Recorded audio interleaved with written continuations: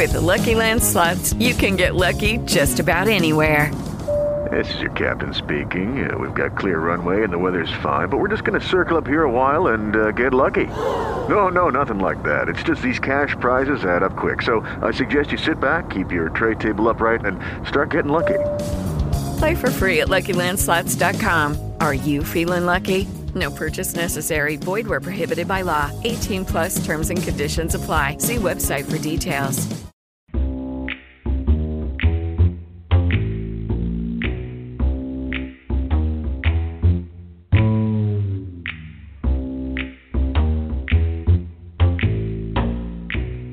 Hi, everyone.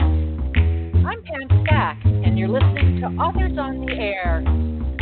We're proud to be part of the Authors on the Air Global Radio Network. Stay tuned for my very special guest host, Bruce Robert Coffin, and his guest. Be right there. Bruce, take it away. Thank you, Pam.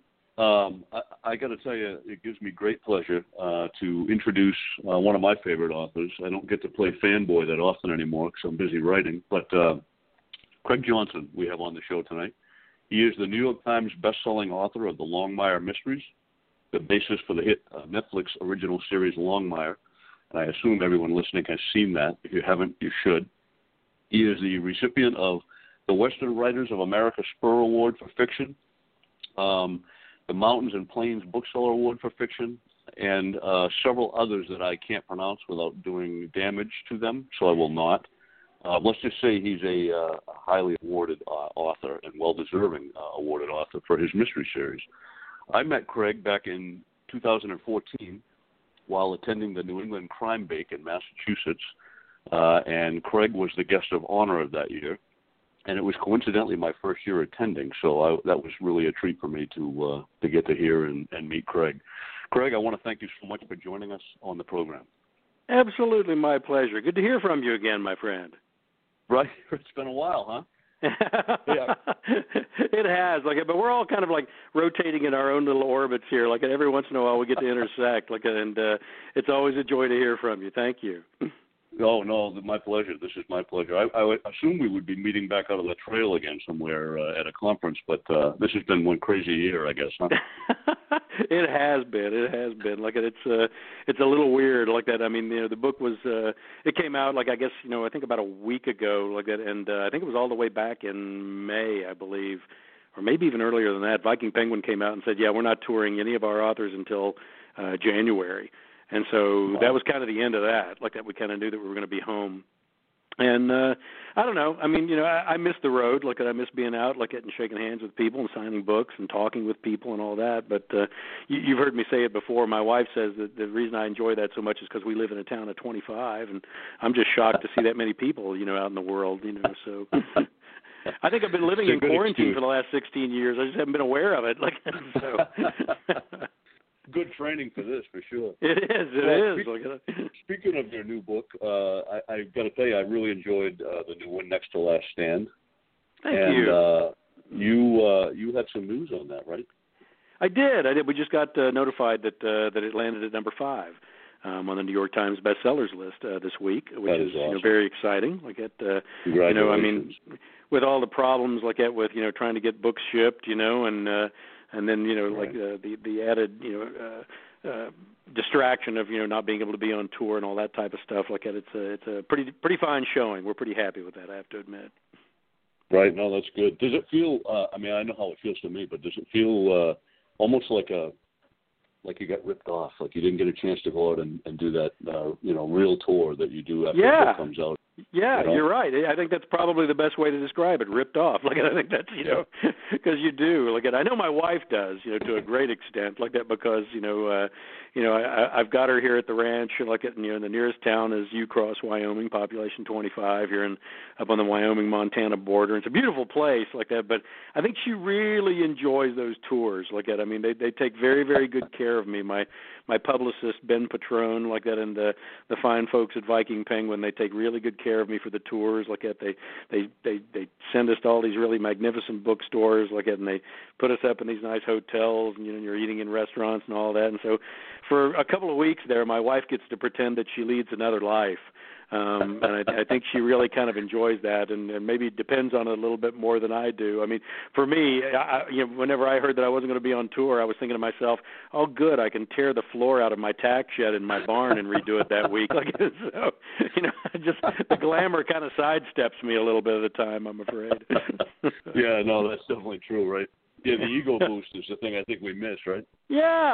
I mean, it's I mean, you can. I mean, you and I both have been to enough events, that you can always tell whenever you're witnessing an author who'd really rather be somewhere else. I mean, right. Just because you write books, it doesn't necessarily mean that you're going to be socially adept like that, or you're really going to enjoy the being around crowds of people and talking about your work and all that type of thing. I mean, we've all been to those events where it's painful like that, because authors by nature, I think, are a little bit introverted. But right.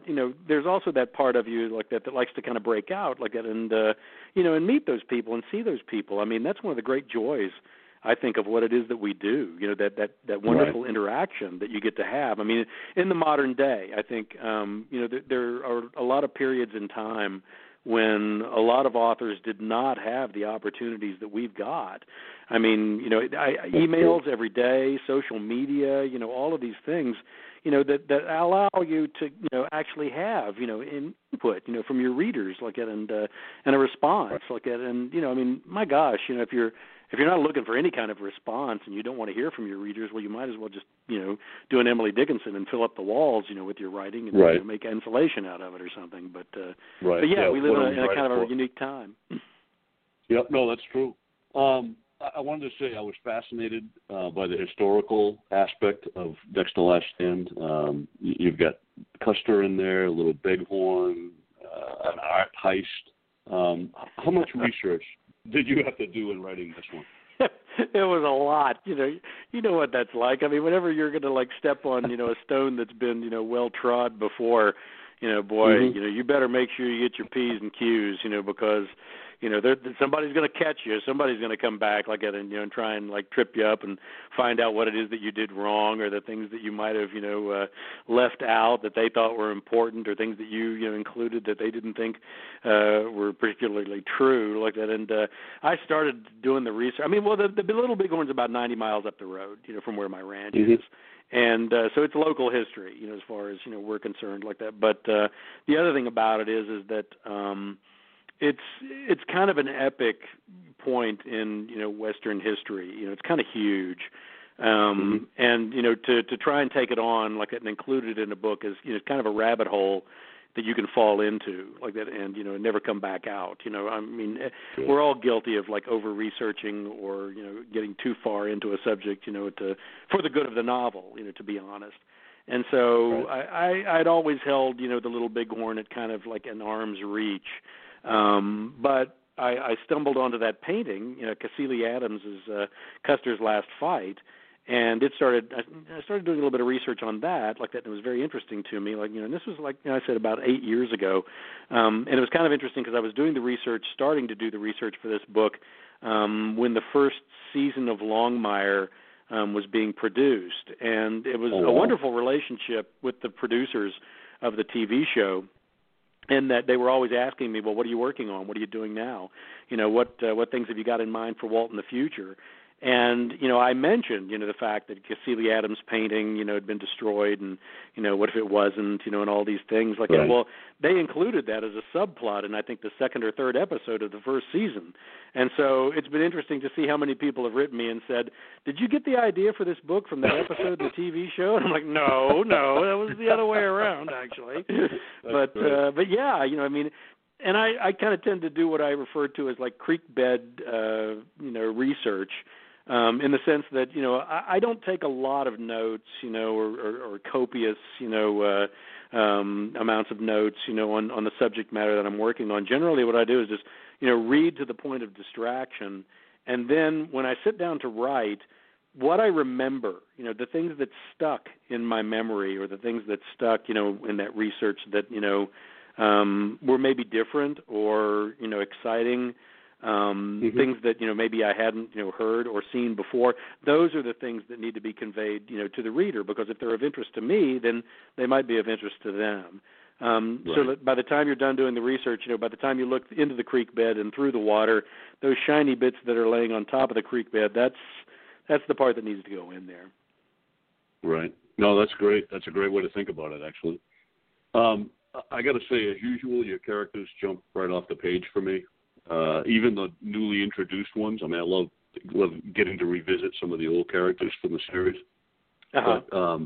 But I wanted to ask you, the waivers from the Soldiers and Sailors Home, did you base those on real people that you knew or met? Or? Absolutely. Like we're right outside of Buffalo, Wyoming. Like it's a little town about 5,000 people. Like and it's the basis for Durant in the book. Okay. And about maybe 5 miles outside of it is Fort McKinney. Like one of the forts that was built in response to the Indian threat of the Little Bighorn, which really wasn't much of a threat, but it was a great way to boost the economy of a lot of small communities, here on the high plains. And they built Fort McKinney up there. And it was stayed Fort McKinney, I think, till about the turn of the century. I think about 1903 or so, they handed it over to the state. And Wyoming took it over, and they made it the Wyoming Veterans Home, or at that point in time, the Wyoming Soldier and Sailors Home. And it's a beautiful facility up there. I mean, an absolute, with a parade grounds and some of these old buildings like that are, like antique, buildings and vintage and, beautiful facility, all modern and all of this too. But right there at the base of the Bighorn Mountains, with Clear Creek running right down through the middle of it. And it's just a beautiful, beautiful spot, for these veterans to spend the rest of their lives. It's a nice spot to be in. And yes, sir, some of them used to roll their wheelchairs out there, to the big sign out by 16, the road that runs right by my ranch, and they would sit out there and wave at the traffic. And I think for them it was a way of kind of still staying in touch, to still kind of be in interaction, with the common populace. And me, I'm always looking for a story. I'm always looking for somebody interesting to talk to, or somebody that's got a story to tell. And I knew these guys had stories. There was no doubt in my mind that was the case. And so I would stop and, sit and talk with these guys. I'd just sit there, on the tailgate of my truck, and just talk to them for a while. And they were fantastic. They just, were so full of energy, so full of these stories, and excited, to tell you about, what had happened to them and what, in their lives. And it was just an incredible opportunity. The only time I got into trouble was every once in a while, when I first started stopping, they would ask me to get them beer. And so every once in a while I would grab a 6-pack and drop it off with them. Well, then the administrators informed me that, some of those guys were on medication and shouldn't have alcohol, and I could not bring them beer. And so, I stopped bringing them beer, but I would still stop every once in a while and, drop off a hamburger or, a bag of chips or something to sit and talk with the guys. But yeah, they became the waivers so. That's awesome. They were corrupting you. Yeah, they were. They're Absolutely. great My characters. innocence. Love I had no characters. idea. That's awesome. Hey, let me take you back to the beginning for a second. Your success you've had with this series is phenomenal, and I think well deserved too. Great characters all the way around, and especially Walt. When you were writing Cold Dish, the first one in the series, did you ever, in your wildest dreams, imagine that you'd have this kind of success with this series, or that there would be a series? No, not at all. I wrote it as a standalone book, and then whenever anybody asks that question, I'm always thinking to myself, well, if I was shooting for a demographic, I probably wouldn't have written about the sheriff of the least populated county in the least populated state in America. I probably would have shot for something with maybe a little bit more of a connection, to a population base as a readership like that. But I don't know. In some ways, it kind of worked, and I had some things in mind, that it was kind of like an anti-technology kind of thing. It seemed like an awful lot of the crime fiction that I was reading was very technologically oriented with cell phones and computers and all that stuff like that. And I don't know. I'm not against technology as a an aspect or a facet, within, what it is that we do for a living like that. But it has a limited interest for me, whereas, character and place, are always going to have a great deal of attraction for me. And so, I thought, maybe Wyoming, I look at these sheriffs and I see, that, here in Wyoming, I mean, we have counties that are as big as Maryland, and so, and these guys, they don't have a lot of resource to work with, both financially and as far as their personnel is concerned, they're stretched kind of thin, and they really kind of have to do whatever. They have to, whatever comes up, they have to deal with it. And most generally, there isn't any backup. Generally, you're on your own, when you're out there, 60 miles down a gravel road, where there's a domestic disturbance at a ranch or something, you just have to respond, and try and take care of the situation. And I don't know, it makes you focus more on character and place. And to me, that's always where the best writing is. That always seems to be the stuff that I respond to.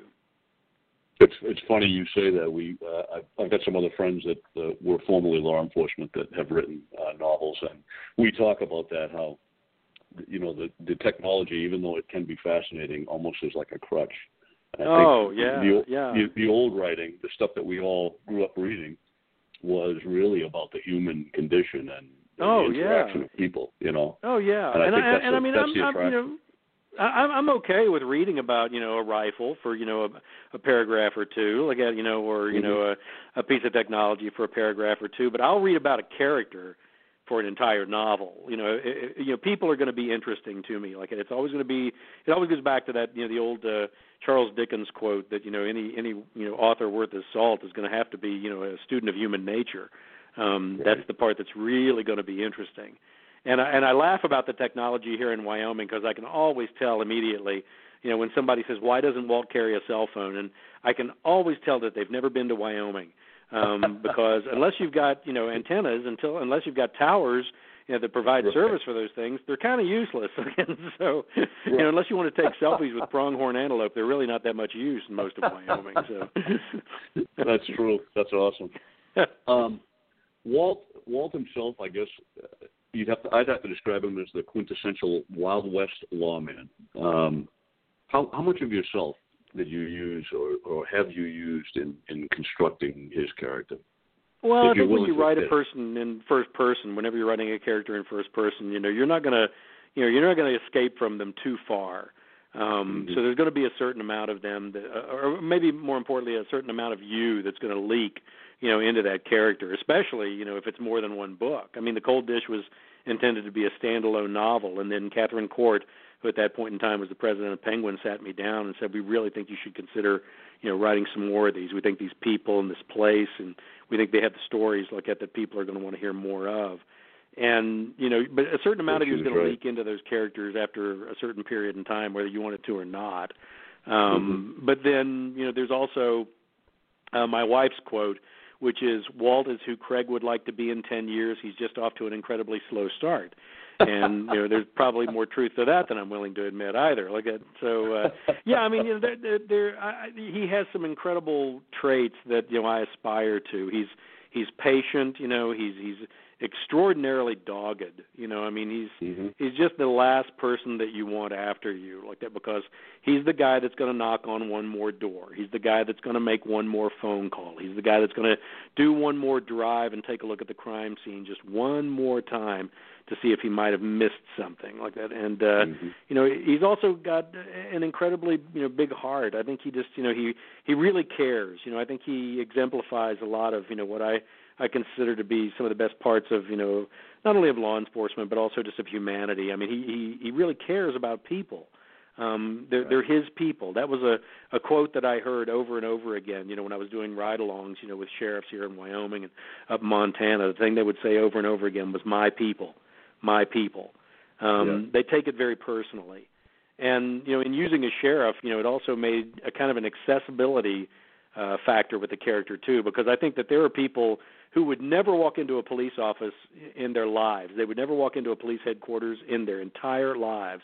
But they will march right into a sheriff's office and say, hey, so-and-so is putting up a new fence and it's on my property and I voted for you, and so you need to, it's one of those deals. I mean, they're invested, they've actually given you, one of the most treasured things they have, in a democracy, their vote. They've given that to you. And so, they hold you responsible for that, and you need to answer to it, and that kind of makes Walt, into that kind of like neighborhood policing like that, where, hopefully he can stop a lot of the problems before they actually get started. But I think there are a lot of qualities he has, but then again, he's also got a lot of tragedies in his life. He's had a lot of sorrows in his life that I've never had to contend with. The fact that whenever I was contemplating the character, I kind of put him together and thought, okay, I'm going to give him these abilities. He's not going to be perfect, but I'm going to give him a few abilities like that'll give him an advantage in some situations. And here I had this guy who was a Vietnam veteran, a Marine investigator, an offensive lineman for USC. My gosh, he's like 6'5", 250-some pounds, and all this like that. And the first thing I thought was, how can I cripple him?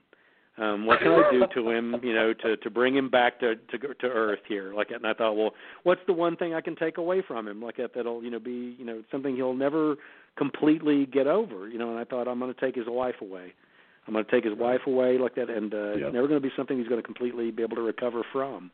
And that kind of goes back though to like an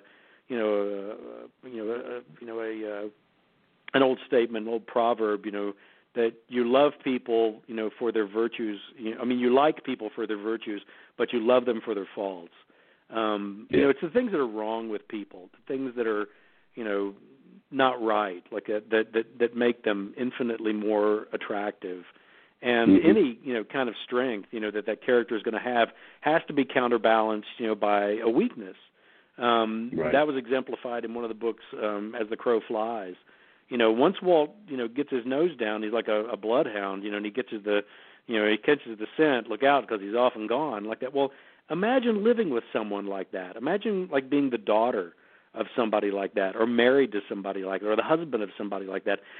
It's always going to be like there's one thing that's more important than you are, always. And that makes for a difficult kind of a situation, I think, for a family to kind of have to survive like that. And Katie, kind of voices that to him. Dad, there was always a case. There was always a case. Right.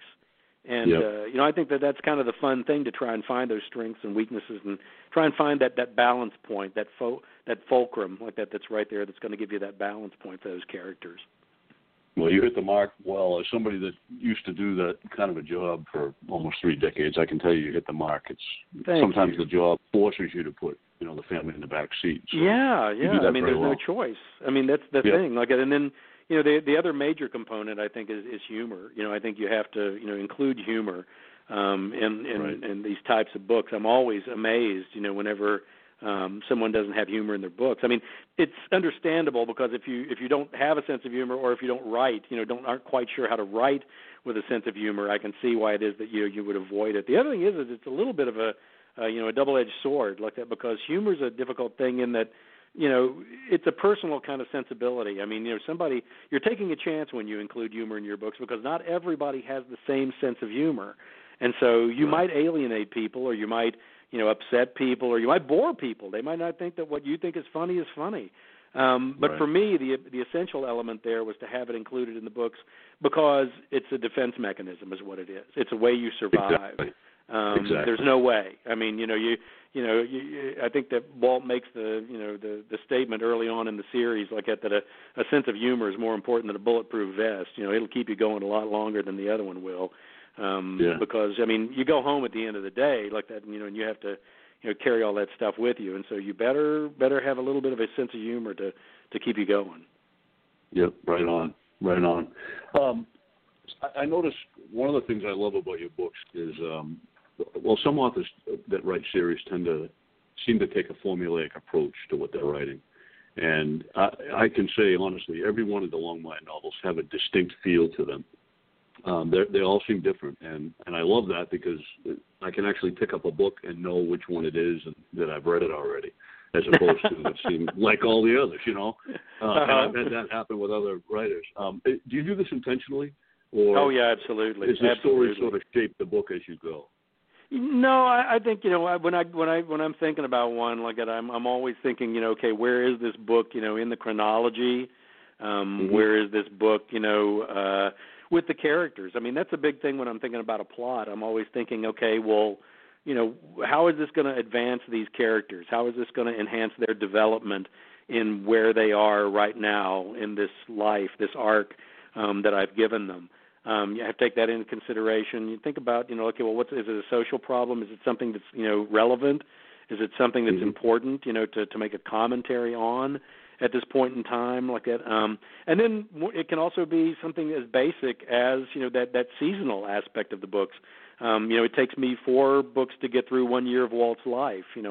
I took some advice from Tony Hillerman, who said, you need to find a framework, for your work. And I thought, well, what's the biggest thing that has a large-scale effect, on us in the West? And I know it's the same in Maine, for goodness sake. It's the weather. You have to be aware of, what the weather is going to do, like that. And I thought, okay, well then fine, I'll do a Vivaldi is what I'll do, like it. And so I pulled the 4 seasons, like it, and have Walt, have to go through, the 4 seasons simply because it does give you a different environment for each book. I mean, Wyoming in January is nothing like Wyoming in July. And so it gives you a completely different environment for each book. But then again, each season is going to kind of enhance, whatever the storyline happens to be.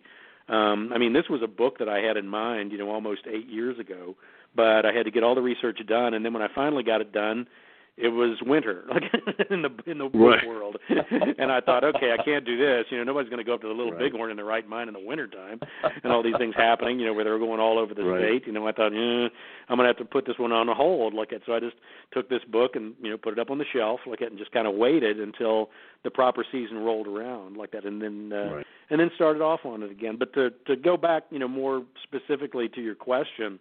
I mean, you've got to, it's got to hold your interest. I mean, Bruce, the most horrifying thing in the world that could ever possibly happen would be if you got started on a book and then, ran out of gas, halfway through. I mean, you really have to make sure that you've got, more gas than you're ever going to possibly need, to get through this novel like that. And I mean, it's got to stay interesting to you, I mean, if it's going to get boring with you, it's going to get boring to the reader. And so you need to constantly be searching and stretching and maybe taking some chances. I mean, there's always going to be, some readers that are going to write and say, I didn't like the latest book, and my immediate response to that is, don't worry, the next one is completely different, and so, you just kind of have to, keep evolving a little bit and changing a little bit, or else, then if you don't, you fall into that. What a horrifying artistic, pit, to fall into, where you're just, going through the motions and, recycling the same formulaic stuff over and over again. That just sounds like a certain specific little pocket of hell is what that sounds like to me. Right. It does, too. Right or hell. I think that's what it is. We've got to be careful, right? Oh, yeah. Oh, gosh, yes. And I think, you have to risk things like that. I mean, do you have to risk a certain amount of your readership or risk a certain amount of your success, all those things like that to do that? Yeah, you do. But, boy, it's artistic death, to ignore it, seems to me. Yeah. That's great advice. I got to ask you, probably most writers have ever been in this position, and enviable or unenviable, I'm not sure which, but fiction writers, we tend to spend most of our days hanging out with our imaginary friends of our own creation. And I got to know, how awesome was it for you to actually see your characters come to life on screen in the Longmire series? You hear these horror stories like that, and that's kind of how I approached it. I mean, all the way back from Faulkner, forward, that their experiences, with Hollywood, were terrible, and they had a horrible time, and all of these things like that. But I was extraordinarily fortunate. I mean, I was on my 8th book, I think, whenever Warner Brothers got in touch with me, and so, I don't, I'm trying to think. I think I had just made it on the New York Times bestsellers list at that point, like that, but just barely, and. I was not Stephen King. I was not John Grisham. I was not Lee Child. So I, right. It wasn't like I could go to Hollywood and dictate, what exactly it was that I wanted and how I wanted it done. But right. It's kind of like any other work, and the analogy that I always make is that it's kind of like a, excuse me, it's kind of like a ranch. You or any other line of work, you hire get in partnership with the very best people that you can get, and then you do the hardest thing in the world. You leave them alone. You let them do what they do, for goodness sake, and don't interfere. And I was very careful. I took a good, strong, hard look at the people that were involved with the production of Longmire, and they just seemed like the right people to take this on like that. And of course, one of the big jobs that they're going to do right off the bat was try and cast it. And some people know, some people don't like that. But one of the aspects of the television show before it got picked up was that it was cast contingent, that they would not make the TV show unless all parties agreed, both the producing studio, the broadcasting network, the producers, everybody would agree on who it was that would play Walt Longmire. And so it was kind of like a difficult process, because there are a couple of ways of looking at it, in the sense that you could get somebody who was a big name and use them as the character, or you could try and find somebody who was a relative unknown or had not played this type of character before. And I thought they did a remarkable job, when they came up with Robert Taylor to play that role. His DNA kind of matches, Walt Longmire very, very well. And in a number of different ways. There's a lot of things that, he's a big guy, he's a regular guy. He kind of hides his light under a bush a little bit. He's a whole heck of a lot smarter than he lets on, which is very much, the way Walt Longmire is. He tends to, be the aw shucks, I'm just an old country sheriff kind of thing, just as he closes the door and locks it on you.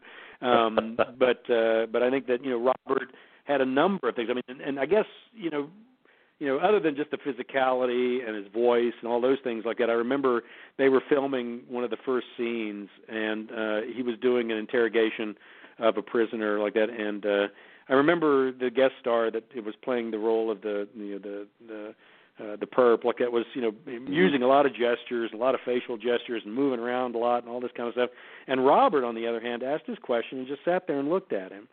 And after they finished the scene, I walked over to him like that, and I said, that was an interesting choice, that you made, to not move and not do anything. I said, that's an old law enforcement routine. You ask your question, and then you don't say anything else. You just sit there and wait.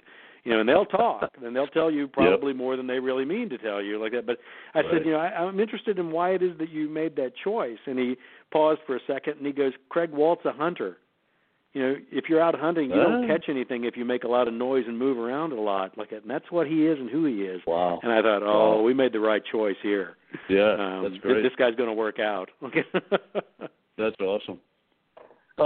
So to follow up on that, I was reading at some point here recently that Ian Rankin has never watched the television series Rebus. And it was because he was afraid that it would change the way in which the characters that he had already written were portrayed, and it would affect his writing. I know you were very close when they were filming the series to go along with your books, and I personally, now reading your books, I hear Lou Diamond Phillips' voice every time I read Henry Standing Bear's Dialogue. I will tell Lou you said that. He'll be very happy to hear that. I love it. It's unbelievable. He nails that character. He does. He does. He's got an incredible voice. Do you feel like it's affected? You know what? No, not really.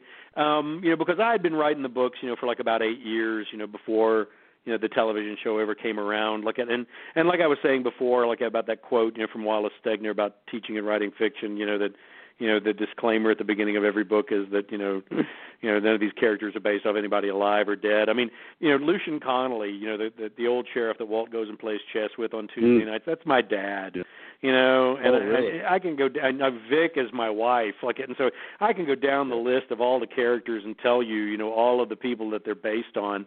And as powerful, as a medium as it is, television and film, it's never going to be quite as powerful as, your intimate friends and family and all that. I mean, you kind of know actors and actresses, by what they're doing on the screen, but you don't really know them, for goodness sake. They're a flickering image is what they are. Whereas, your friends and your family and people you've worked with your whole life and that type of thing, you know them. You don't have to search, for, what their response to certain things are going to be. For me, a lot of it's audible, a lot of it. Whenever I'm teaching classes, I'm always telling students, that you get to describe a character one time, but you're going to have that character speak all the way through the novel. And so the best thing to do is try and find, a very strong differentiation and a defined voice for that character more than anything else. Because they're going to talk all the way through that novel like that. And you want to be so defined in those voices that you don't have to remind the reader every time who it is that's speaking. So that hopefully they'll be able to pick it up, after a certain period of time, that they know which character that is that's talking. And, I never have to search for those voices. I always know what my father would say in any given situation. I know what my wife Judy would say, in any given situation like that. And that just, that's kind of hard to override, kind of hard for Hollywood to overcome that. Oh, yeah. I got to say, and maybe you're just putting me at ease, but I'll pretend that it's for the fellow fans. The Next to Last Stand, it's the 16th Longmire novel. Am I right on that? 16? Yep, you are. And within the book, I read passages, and obviously the title, that made me worry that you were considering entering the series. So tell me I'm way off base here, and all the fellow fans. So. You are not alone in that. You are not alone in that at all. Like, I think it obviously stems from the title. I think that Next to Last Stand, and of course that's just me trying to be funny. In hopes that Walt would see this as a situation where it's not going to be his last stand, maybe the next, but not the totally last stand like that. But no, absolutely not. I love writing Walt Longmire. Like I've enjoyed writing Walt Longmire for 16 years, and I hope to write him for another 16 years. Like I have a long arc for this character, and all of these storylines that I've got piled away in these file folders that are just waiting, for the opportunity. They're like, it's like a horse race, when you're judging storylines, for future novels, it's almost like being a gambler at a horse race. Like you're looking at that story and you're thinking, yeah, that one might go the distance. He's got a bottom to him. I think he'll make it. And pretty soon you've got, all of these storylines that are just chomping at the bit, and they're the ones that want to win the race. They're the ones that want to go out, and be written, and I've got, so many, I'm never going to get them all written, Bruce, before I pass away. Like that, that's the way I want to go. I want to go, and typing the end, and then just fall over the keyboard. I think that Robert Parker, I think, nailed it for us, like as far as that was concerned. But that's for me, a joy, to write the books. I haven't, tired of them at all like that. And I keep coming up with ideas, for standalone books, but then I'll be, like asleep and have a dream, and Walt Longmire will come and knock on the door and say, yeah, that's one of my stories too. That one, you go ahead and just, make that a Walt Longmire story. Like, so I have yet to get around him yet, so we'll see what happens. Hey, excuse me for interrupting. Craig, would you like to take a call from a fan? Sure. Okay. Let's see. Hi, area code 603. You're live on the air. Who's this? Hi, this is Helen DePrima. Thanks so much for taking my call. Sure. Craig, it was an honor to meet you years ago on your stop in Milford, New Hampshire, and we'd sure love to see you back again. And I really appreciate your kindness and your encouragement for my own efforts, and your writing is still so far above my level that it makes my teeth hurt. But yes, but thank in you for writing, all you've given us. In your own way, you're way ahead of me. Like that, so. Well, I'm working on my fifth novel now, so I guess cool. I'm not doing too badly. Well, that's fantastic. Do you have a question? Do you have a question I do. for Craig? Okay. I was, although I think Craig's already answered it. I'm doling this book out slowly, not to come to the end, and it had sort of an elegiac feel that scared me a little bit, but now I'm reassured to know that Walt is going to be coming on strong for quite some time in the future. That's a very nice way to reassuring. describe it too, like that, because I think that if you don't genuinely have the characters imperiled, and there isn't at least the possibility that something could happen like that, then you're really not raising the stakes high enough to utilize as far as a murder mystery is concerned. So I'm actually glad to hear that. I'm glad to hear that you were just a little bit worried and Walt's getting a little bit longer in the tooth so it's going to be something he's kind of thinking about on a periodic basis so I can't deny that those elements are there. I told you people were worried. Thank you so much for your call. That's part of the tension. Thank you so much for calling in. Thank Okay, That's you're great. back. Go ahead, and I'll look off. Just a couple more, Craig. I don't want to keep you. I know you've had a busy schedule here. There is a thing to the people that are listening that aren't familiar called Longmire Days. Can you kind of give us a little bit of a background on that? How that got started? It's basically an unnatural disaster that happens here in Buffalo, Wyoming, is what it is. When we first started doing it, the Chamber of Commerce came over to me from Buffalo. Angela Fox, who was the head of the chamber at that point in time, got in touch with me and said, "Hey, we'd like to do a Longmire Day. Is what we'd like to do." And I was like, "Oh, okay. What would you like me to do?" And she said, "Well, just sit out in front of the Busy Bee Cafe and sign books underneath an umbrella." And I was like, "Okay, well, that's a pretty low impact event. I think I can probably handle that." And so I did. And we were kind of surprised, that about 100 people showed up, just for me under a tent, which was, kind of crazy because I live here, So right. it was a little bit of a shocker to us, and so the Office of Tourism sent some camera people up, and they, did a little mini documentary, a good buddy of mine, Chuck Kuhn, and Mike, his buddy, they came up and did some filming, and when we got finished, they looked at me and they said, "Well, do you think it's possible to get the actors from the TV show to come to Longmire Days?" And I said, "Well, I don't have any idea." I said, I could ask. I said, right. Which ones do you want? And they said all of them. And I was like, okay, I'll see what I can do. And amazingly enough, that kind of gives you an indication of just how gracious and how wonderful, the actors are that we have in our show. I mean, even above and beyond the fact that they included themselves, in this tour that I did for Next to Last Stand, not only doing readings, for the events, but also accompanying me, virtually, in every single one of the events. They all agreed, and they all came, wow. And so suddenly Longmire Days was, being populated by over 15,000 people in this little town of 5,000 people in northern Wyoming. And it was. I remember that next year was just an utter disaster. I mean, in a humorous sense, all the grocery stores and restaurants ran out of food. All the ATM machines and banks ran out of money. It was hilarious. It was like a natural disaster, was what it was like.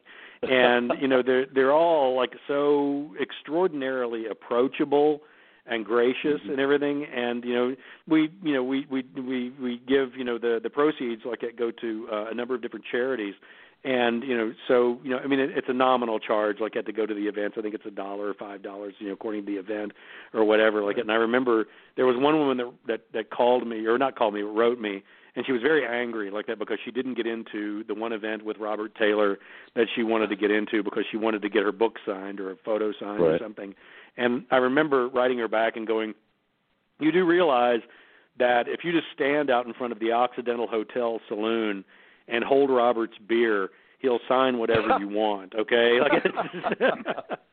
It's a very low-key kind of event as far as that thing is concerned. I mean, the actors aren't behind velvet ropes or anything like that. They're very, very accessible and just utterly, utterly charming. Just a wonderful group. That's of folks. awesome. And we've got our 10th anniversary. We had a virtual one this year, which was a great success. And then our 10th anniversary for Longmire Days is coming up next year, towards the end of July, I think, again. And boy, I think everybody's going to be there again next year, and it should be big. And so mark that on your calendar, folks. That sounds like fun. Yeah, no, it sounds like fun. So let me put you on the spot with your last question. It's probably like kids. You're not supposed to have a favorite, but give me your favorite Longmire novel. Oh, well, and you're right. That's like asking somebody their favorite child while all the kids are in the room. You can't you can't do that. Well, it varies. It varies like from mood to mood, or interest to interest. I mean, it goes back a little bit to what you were saying, about trying to make each book different. I mean, whenever somebody comes up to me and says, I'd like to start the Longmire series, which book should I start with? Obviously the simplest answer would be The Cold Dish, to just start out with the first book, because you do get indulgences as a writer that you can, take part in like that, with a debut novel that you can't in subsequent novels like that without being repetitious. But the first thing I always ask people is well, what do you like to read? I guess I sound a little bit like an independent bookseller, which is kind of one of the things I love about independent bookstores is that, it's not all books for all people. They ask readers, who do they like, what do you like to read? Do you like humor? Do you like history? Do you like character development? Do you like multiple narratives? Do you like singular narrative? I mean, all these kind of things that you can ask people and kind of hone down, which book it is that they might like. And, for me, it changes all the time like that. I do tend to loop back around, with some of my books. I mean, with this one, an awful lot of this book, takes place up on the Northern Cheyenne Reservation. And, of course, the next book I'm writing almost exclusively takes place up on the Northern Cheyenne Reservation. And so I had to loop back around and read As a Crow Flies, the eighth, not the eighth book, I believe the ninth book, I believe it is, in the series, because it takes place up on the Northern Cheyenne Reservation. And I knew, okay, I've got to go back and, reread that book, eighth book in the series. And I had to go back and, listen to that one again. I do have the added benefit, though, of having my good friend George Guedel, who does the audiobooks. And, one of the occupational hazards of living in Wyoming is you got to drive everywhere. And so I just take those CDs, of whichever book it is I need to go back over, and I just slip them in the CD player and have George read my book back to me. That's excellent. It's kind of handy. He does a great job. He does. He does a marvelous job. Very good. Well, Pam, I think you're on, because I have a great time. You haven't. It's been such a fascinating conversation. But Craig, I have two questions for you as a reader, because obviously I'm not a writer. What changes have you seen in Walt since book one to today's release? Oh, I think, whenever we first meet Walt in The Cold Dish, Martha, his wife, has only been dead for a couple of years, and he's angry. He's an enraged soul. No two ways about it, like that. And for him, he feels like he's made this contract, with the universe, like that everybody's going to play on an even playing field, and it's all going to be decent, it's all going to be good, and everybody's going to get treated fairly. And for making that sacrifice, he has the most important thing in his life taken away from him. And I think when it first starts out, he's clinically depressed. His soul is enraged, and he's very, very much off balance, like when we first meet him. And through the job and through this cadre of friends and family and close associates and people that he works with who will not let him go. They're not going to let him go into that dark night. They're going to hang on to him and and keep him alive. And he continues to grow in the humanity of the character. And he comes more and more back to life. As these cases evolve, and his life continues. He's able to reinvigorate his soul, to the extent to where he's a working human being once again. I love that, because if you don't see character growth, you're reading the same book over and over again. Oh yeah, absolutely. I have one other question for you, and that is, what's changed about you since the first Longmire book to the current release? Oh my goodness, what has changed about me? I think and Bruce can maybe respond to this too, like that. But one of the nice things is that to learn how to write, you have to write. And I think when I first started out, I was not very secure, in what I was doing. one of the things I didn't mention is that, when I wrote the first draft of The Cold Dish, it was over 650 pages long. It was like War and Peace in Absaroka County was what it was like. I put everything in that book because I thought, you know what, if I fool anybody into publishing this, they're never going to publish another one like it. And so I'm putting everything into this like it.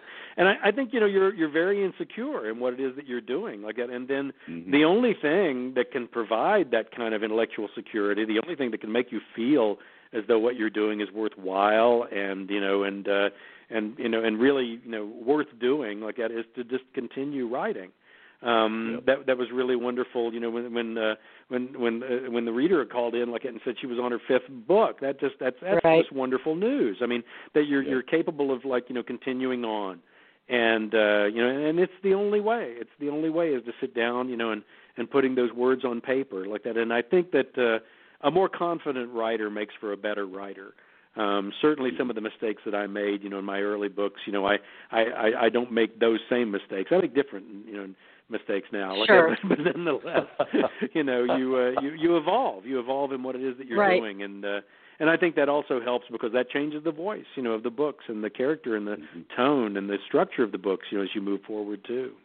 Yes, I have to agree with you that character and place are exceptionally important as a reader of 400 books a year across genres. So I read a lot of books, and I don't have a television, which is why I get to read. But much to my happiness, Craig, I cannot thank you enough for taking your time to come to Authors on the Air and with my friend Bruce Coffin, who himself is an award-winning author. So will you please tell everyone where is the best place to find information about you and Walt Longmire? Maybe your website? Sure. Yeah, the website that I've got is CraigAllenJohnson.com, CraigAllenJohnson.com. It's usually got, all the up-to-date information about, the tours, the books, and everything like that. And then also there's a Facebook page, Craig Johnson, and it's got a blue check mark. I think it's official, I believe it is. Like that. And then Instagram, like that, and all the other things like that, and it's UCross Pop 25, as in UCross Population 25. Our little town out here where our ranch is. It has been an honor and a pleasure having you back. Bruce Coffin, I know I owe you so many interviews, but we finally got one done this year. When is your new book coming out? When is your new book coming out? What, you talking about me? Yeah. Oh, well, we're still working on that. We're working on the 5th one. My 4th one is still. I'm in the process of zooming that up this year. So I'm a little behind Craig, but he is. You've given me some inspiration tonight, so I appreciate that, Craig. Yeah, will you tell us your website? What a wonderful conversation! Thank you so much, Bruce. Thank you so much for being with us, Bruce. Give us your website. It's BruceRobertCoffin.com. And you can find me in all the usual places. So. Yeah, you're active I am on very Facebook, active. so I like that. Yep. It has been just a joy to listen to you. I've been off the air for over a month now, and so this was the perfect show for me to come back and listen to. Thank you so much, Craig Johnson and Bruce Coffin. Stay safe. Have a wonderful holiday if I don't speak to you again sooner. And have a great day, everybody. Glad you joined me. See you later.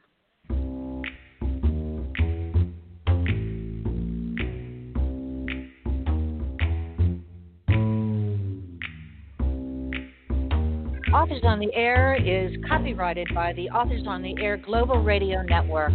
Thanks for listening, everybody, and thank you, Mom and Dad. See ya.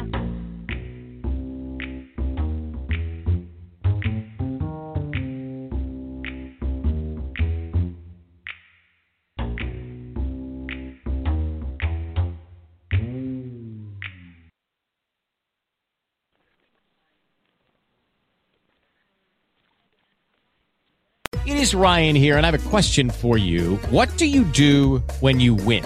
Like, are you a fist pumper? A woohooer, a hand clapper, a high fiver. I kind of like the high five, but if you want to hone in on those winning moves, check out Chumba Casino. At ChumbaCasino.com, choose from hundreds of social casino style games for your chance to redeem serious cash prizes. There are new game releases weekly, plus free daily bonuses. So don't wait. Start having the most fun ever at ChumbaCasino.com. No purchase necessary. VGW Group. Void where prohibited by law. See terms and conditions. 18+.